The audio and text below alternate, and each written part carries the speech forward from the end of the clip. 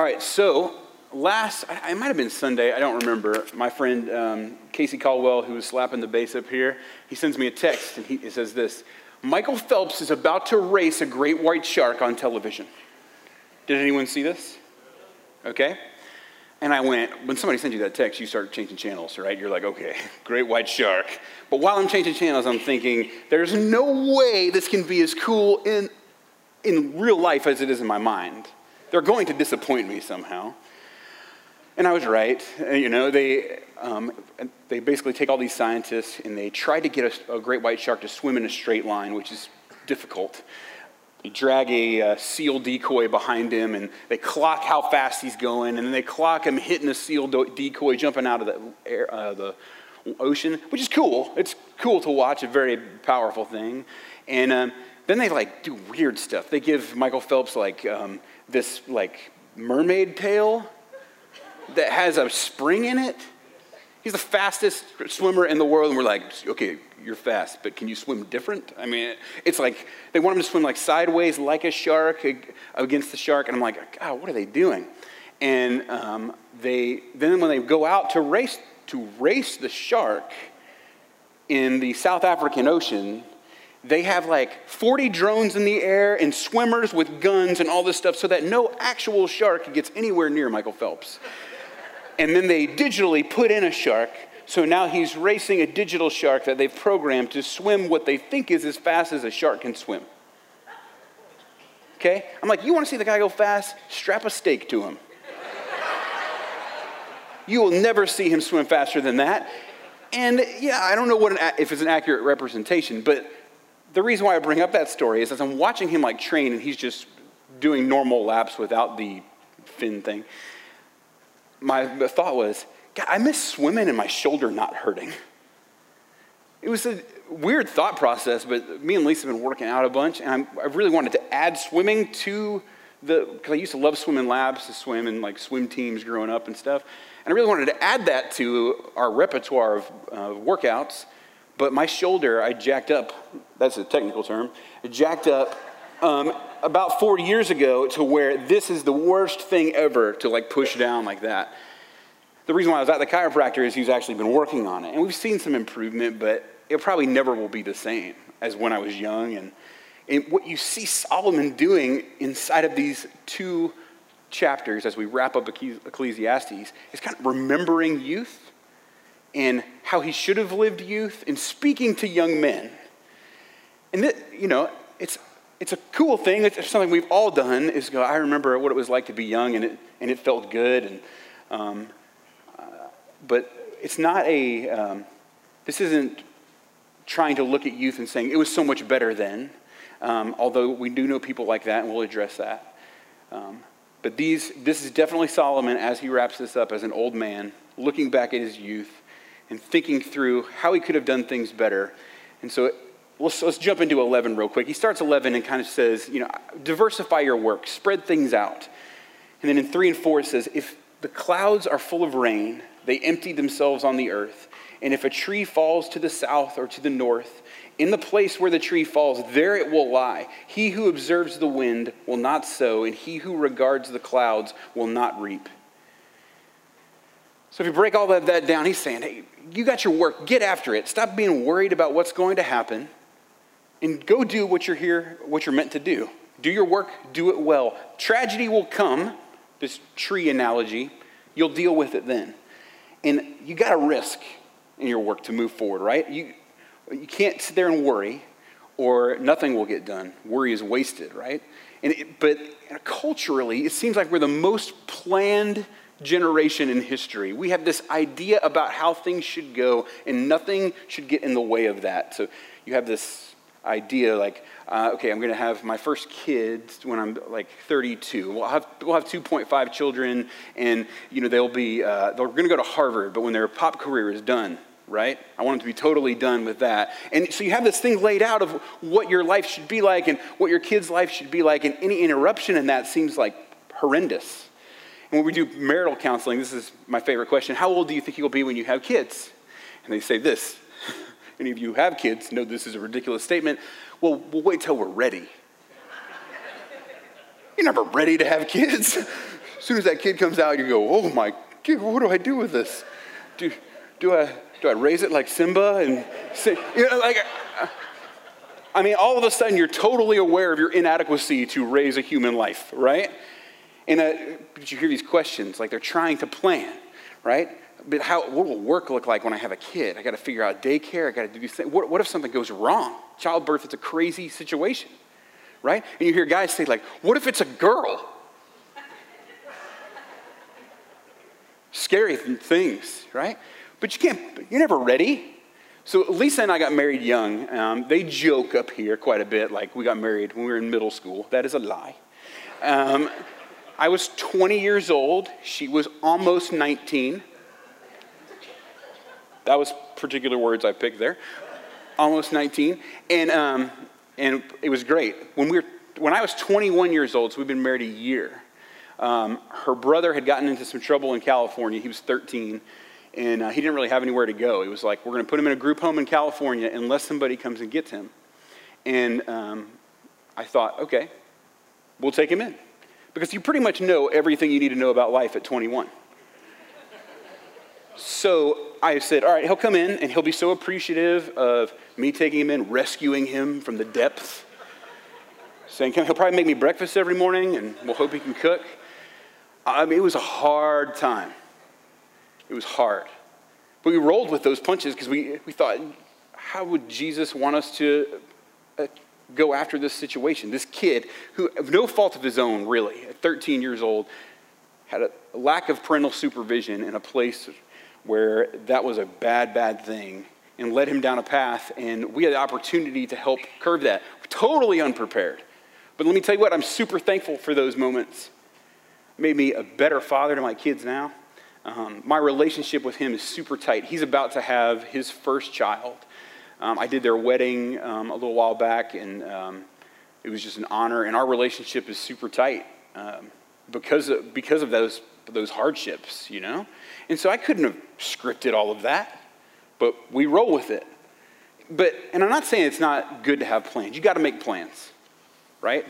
You want to have an idea of where you want things to go, but you can't make decisions out of fear, but with a boldness and a confidence that God is with you.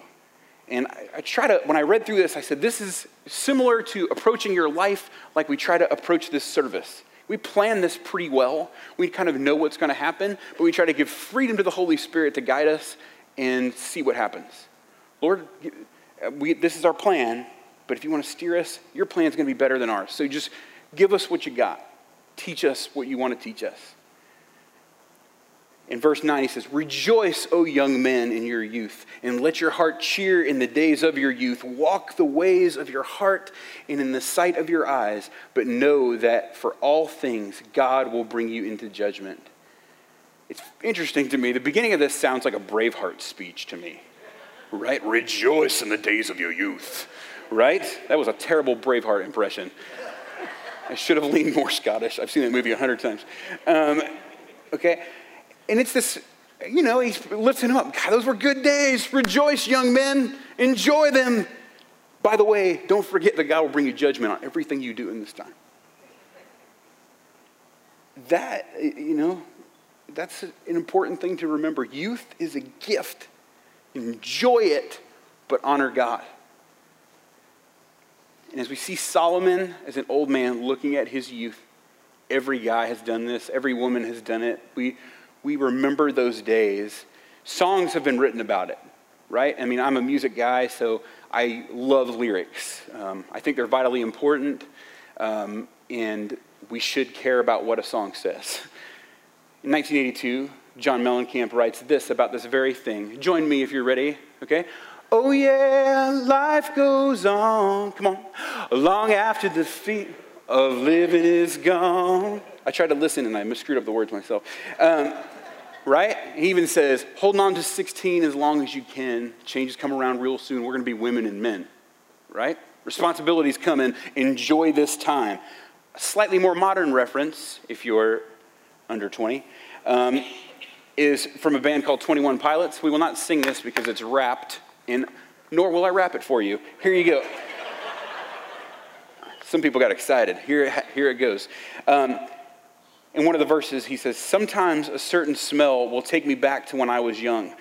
How come I never am able to identify where it's coming from? I'd make a candle out of it if I ever found it. Try to sell it, never sell out of it. I'd probably only sell one. It'd be to my brother because we have the same nose, same clothes, homegrown, a stone's throw from a creek we used to roam. But it would remind us of a time when nothing really mattered. Out of student loans and treehouse homes, we all would take the ladder. And was that close enough to rapping? Okay. Right? And the chorus of that song says, I wish I could turn back time to the good old days when my mom was saying us to sleep, but now we're stressed out. Rejoice in your youth. You got little responsibility. You got little stress in your life. Those were good days. Rejoice in it. But the last part of that verse is hard to remember when you feel invincible. But know that for all of these things, God will bring you into judgment. Remembering God in the days of your youth when you feel invincible and when you have all this access to so much possibility is the message that Solomon decides this is vitally important for me to tell young people. In 12:1, he kind of continues in this thought process. He says, remember also the Creator in the days of your youth before the evil days come and the years draw near when you will say, I have no delight in them. I don't delight in these days because my body is failing. These are hard days. And to me, this is pointing to if all of your joy was wrapped up in the days of old, the glory days of what you could accomplish when you were in high school or in college or things like that, you'll have no joy as an older person. You have to know what God is doing right now and where he's pushing you so that you can enjoy being part of his action. It's a beautiful thing. He wants you to be part of it. You can't live back there. You all know people like that. You look at your Facebook, they're hanging out with the same people they hung out with in high school, going to the same places, and you're like, that is weird. You should grow up, right? There's more to life than those moments, but people can get stuck. Do you know anyone who's stuck? Are you stuck? Don't raise your hand. We must move on. We cannot find our identity in those things that we've done in our youth. This is the best example I could think of this. Watch this video clip. Back in '82, I used to be able to throw a pigskin a quarter mile. Are you serious? I'm dead serious. Watch this.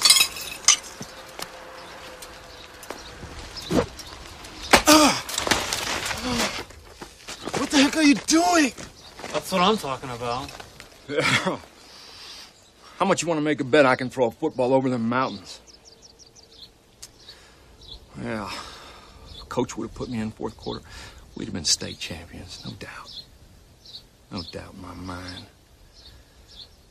You better believe things would have been different. I'd have gone pro. In a heartbeat. I'd be making millions of dollars and living in a big old mansion somewhere. You know, soaking it up in a hot tub with my soulmate.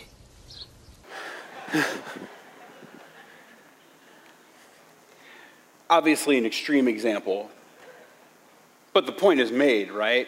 You have to be able to look forward. You have to live in this moment, sitting in this place of asking, what if, or if only these things would have happened, my life would be totally different. That makes you stuck in the past. That's no good for anybody.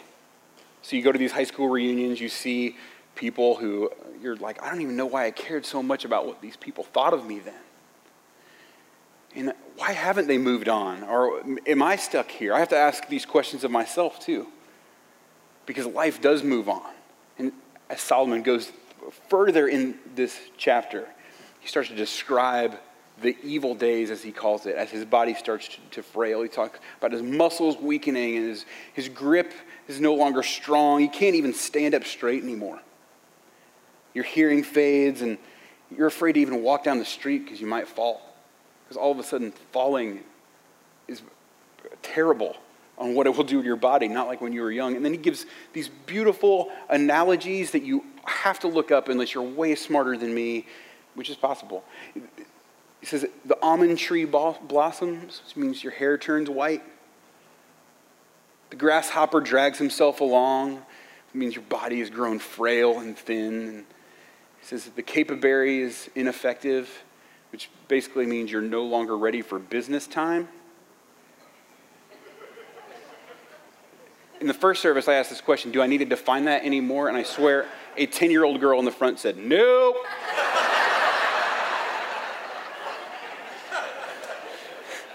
Which was great. Right?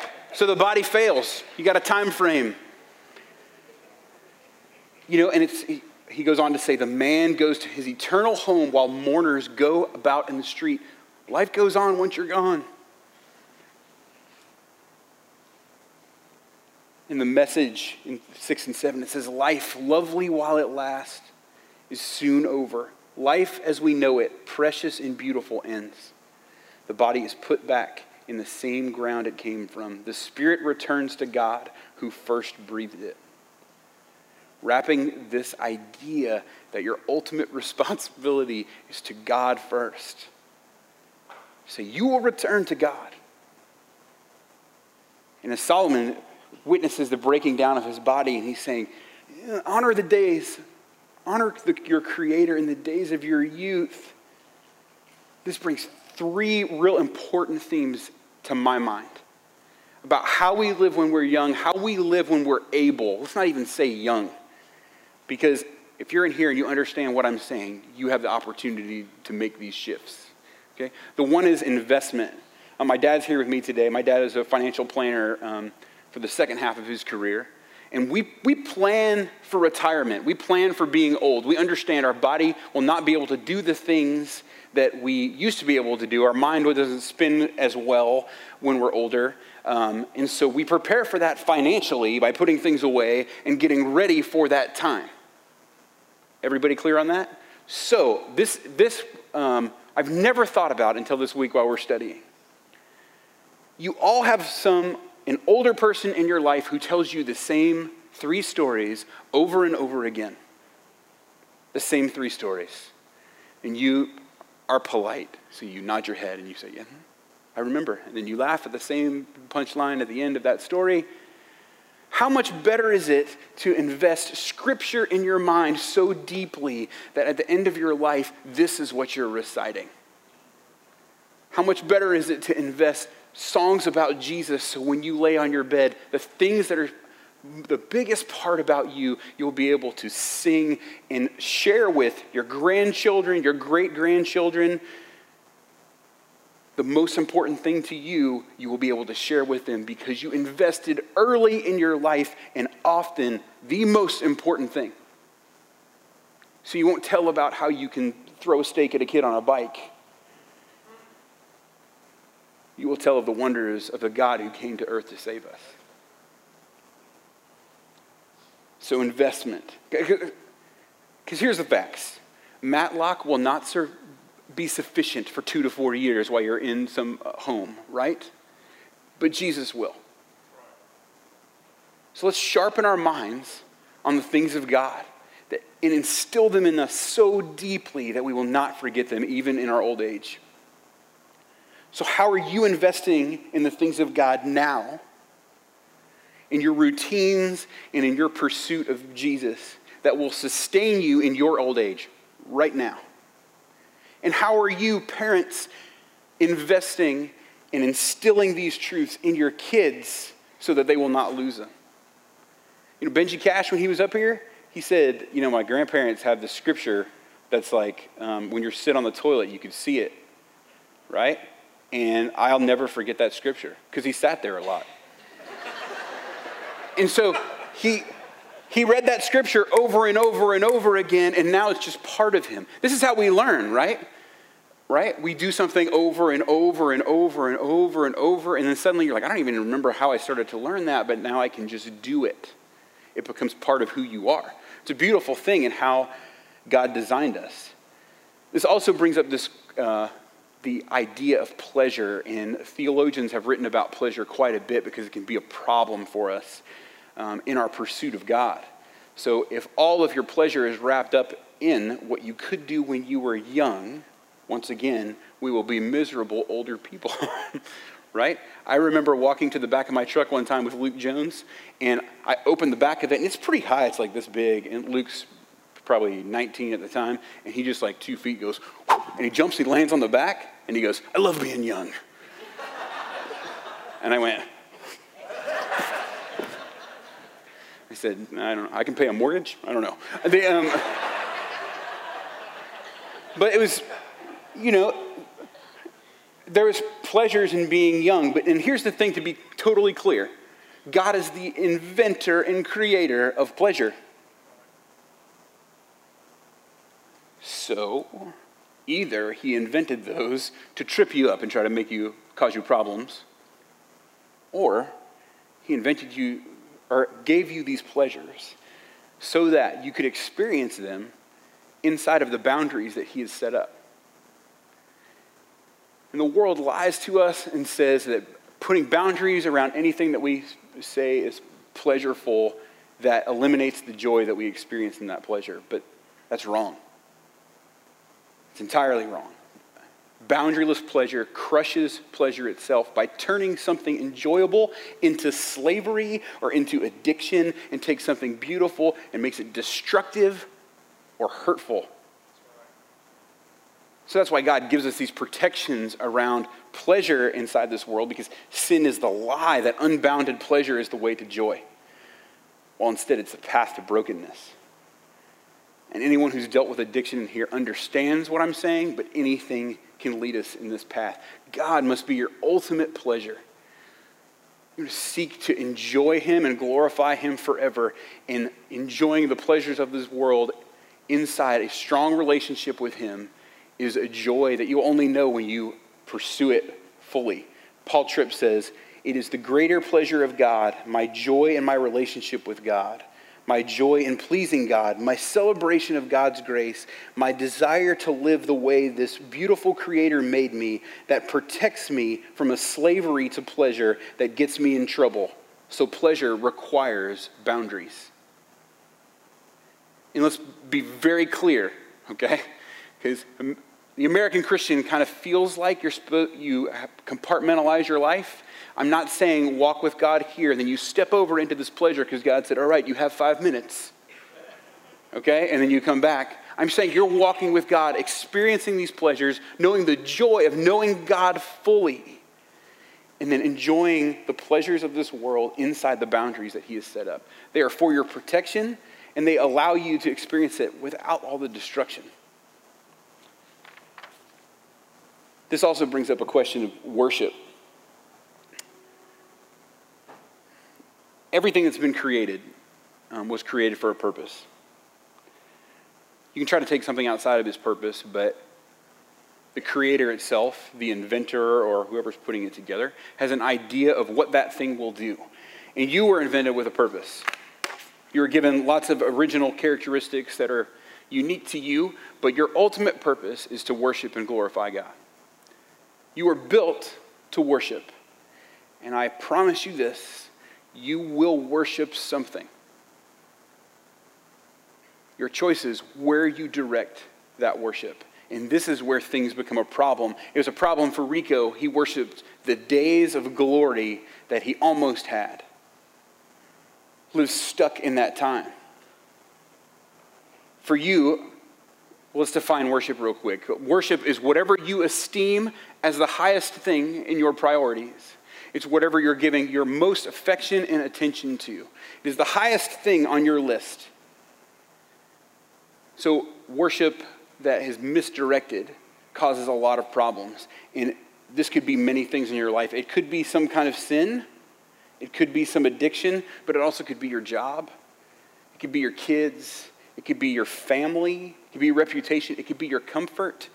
Or even it could be the act of worship itself. You could love coming in here and singing together and totally miss the direction of who you're supposed to be loving on, because you just love to sing and you love doing it together. You're pretty sure you love Jesus, but I love the experience of being with everybody. This is not what God's calling us to. God wants all of you, and he wants to be the most important thing in your life. So if we get honest, what are we, where, who, yeah. if we get honest, what or who is receiving our worship? What's in the place of that highest priority in our lives? In the spring, it's like 65 degrees outside. It's a beautiful day, the days that I miss right now, where you don't melt on the way to the car. And I was coming out of Kroger with my kids. We had picked up something for dinner, and we came out, and Lawn Storm was coming into the place, which is the coolest name of all time, right? Lawn Storm. If you don't know Lon is a 74-year-old man who's one of our great members here who is on our pastoral care committee. Like, he loves on people like nobody's business. Lon is from Orange County, California. Came to really love the Lord a little bit later in life, but man, he is all in. And I came out of the store, I saw Lon, had my kids with me. I said, oh, let's go say hi to Lon. So we walk over there. I give Lon a hug. I said, what's going on? He looks around. He goes, this is a beautiful day. This reminds me of California. I'm like, yeah. And then he starts to weep. He goes, you know what I did today? I've been praying for my roommate, and he accepted Jesus for the first time. And what I saw in that moment was not a guy who said, man, I miss the weather of California. That was the greatest thing of all time. He said, you know what is the greatest thing? At 74 years old, I get to be used by my God still. Because this is where my priority is. I want to love God and honor God, and I'm 74 years old. And he just allowed me to be part of somebody's salvation. And this joy in his face, and this weeping, and I stood there and I was like, kids, remember this moment. Remember this. This is a common occurrence for Lon because he's full in. Jesus is the object of his affection and his attention over anything else in his world. I was privileged to witness that. Colossians 1:15, he is the image of the invisible God, the firstborn of all creation. For by him all things were created in heaven and on earth, visible and invisible, whether thrones or dominions or rulers or authorities, all things were created through him and for him. And he is before all things, and in him all things hold together. And he is the head of the body, the church. He is the beginning, the firstborn from the dead, that in everything he might be preeminent. Speaking of Jesus here, all the things that he fulfilled. Now there's a word up here that makes this verse a little scary to me, to be honest. Kevin, can you circle the word might for me? Beautiful. This is a feature that I've never used, and I always thought it would be really fun to use it. So, well, you're getting out of control now. All right, he thinks he's John Madden, but, okay.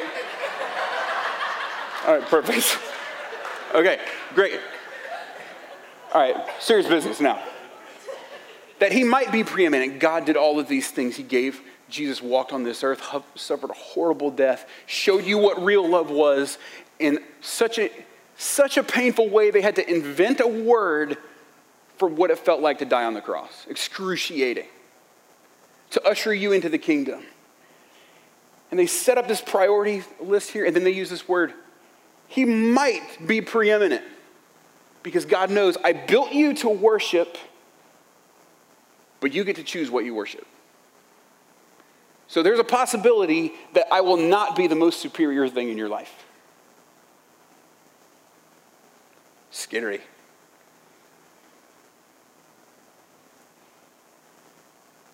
This all leads into what Solomon's saying. You have to make him the greatest priority, or you will be lost in the pleasures of this world.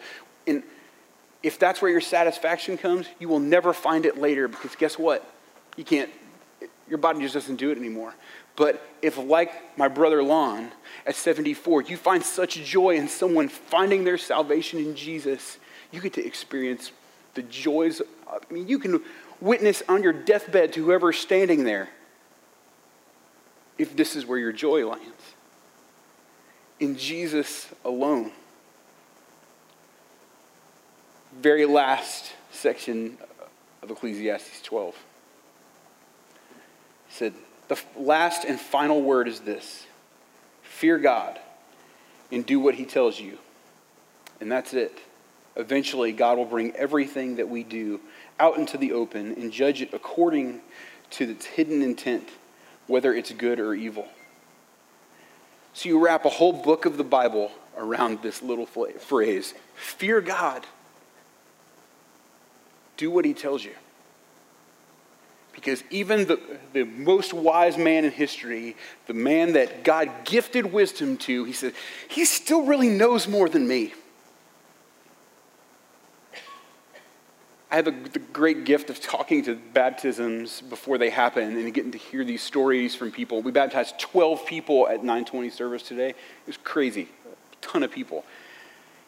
And I was talking to one lady, and it was a very cool conversation, and she was wondering if it was okay for her to get baptized because she realized she doesn't have it all figured out. I'm like, well, join the club, okay?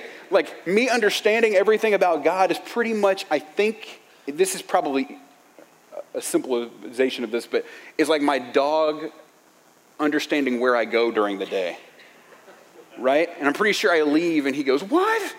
Oh no, I loved him so much. Oh gosh, is anyone else here? Oh dang.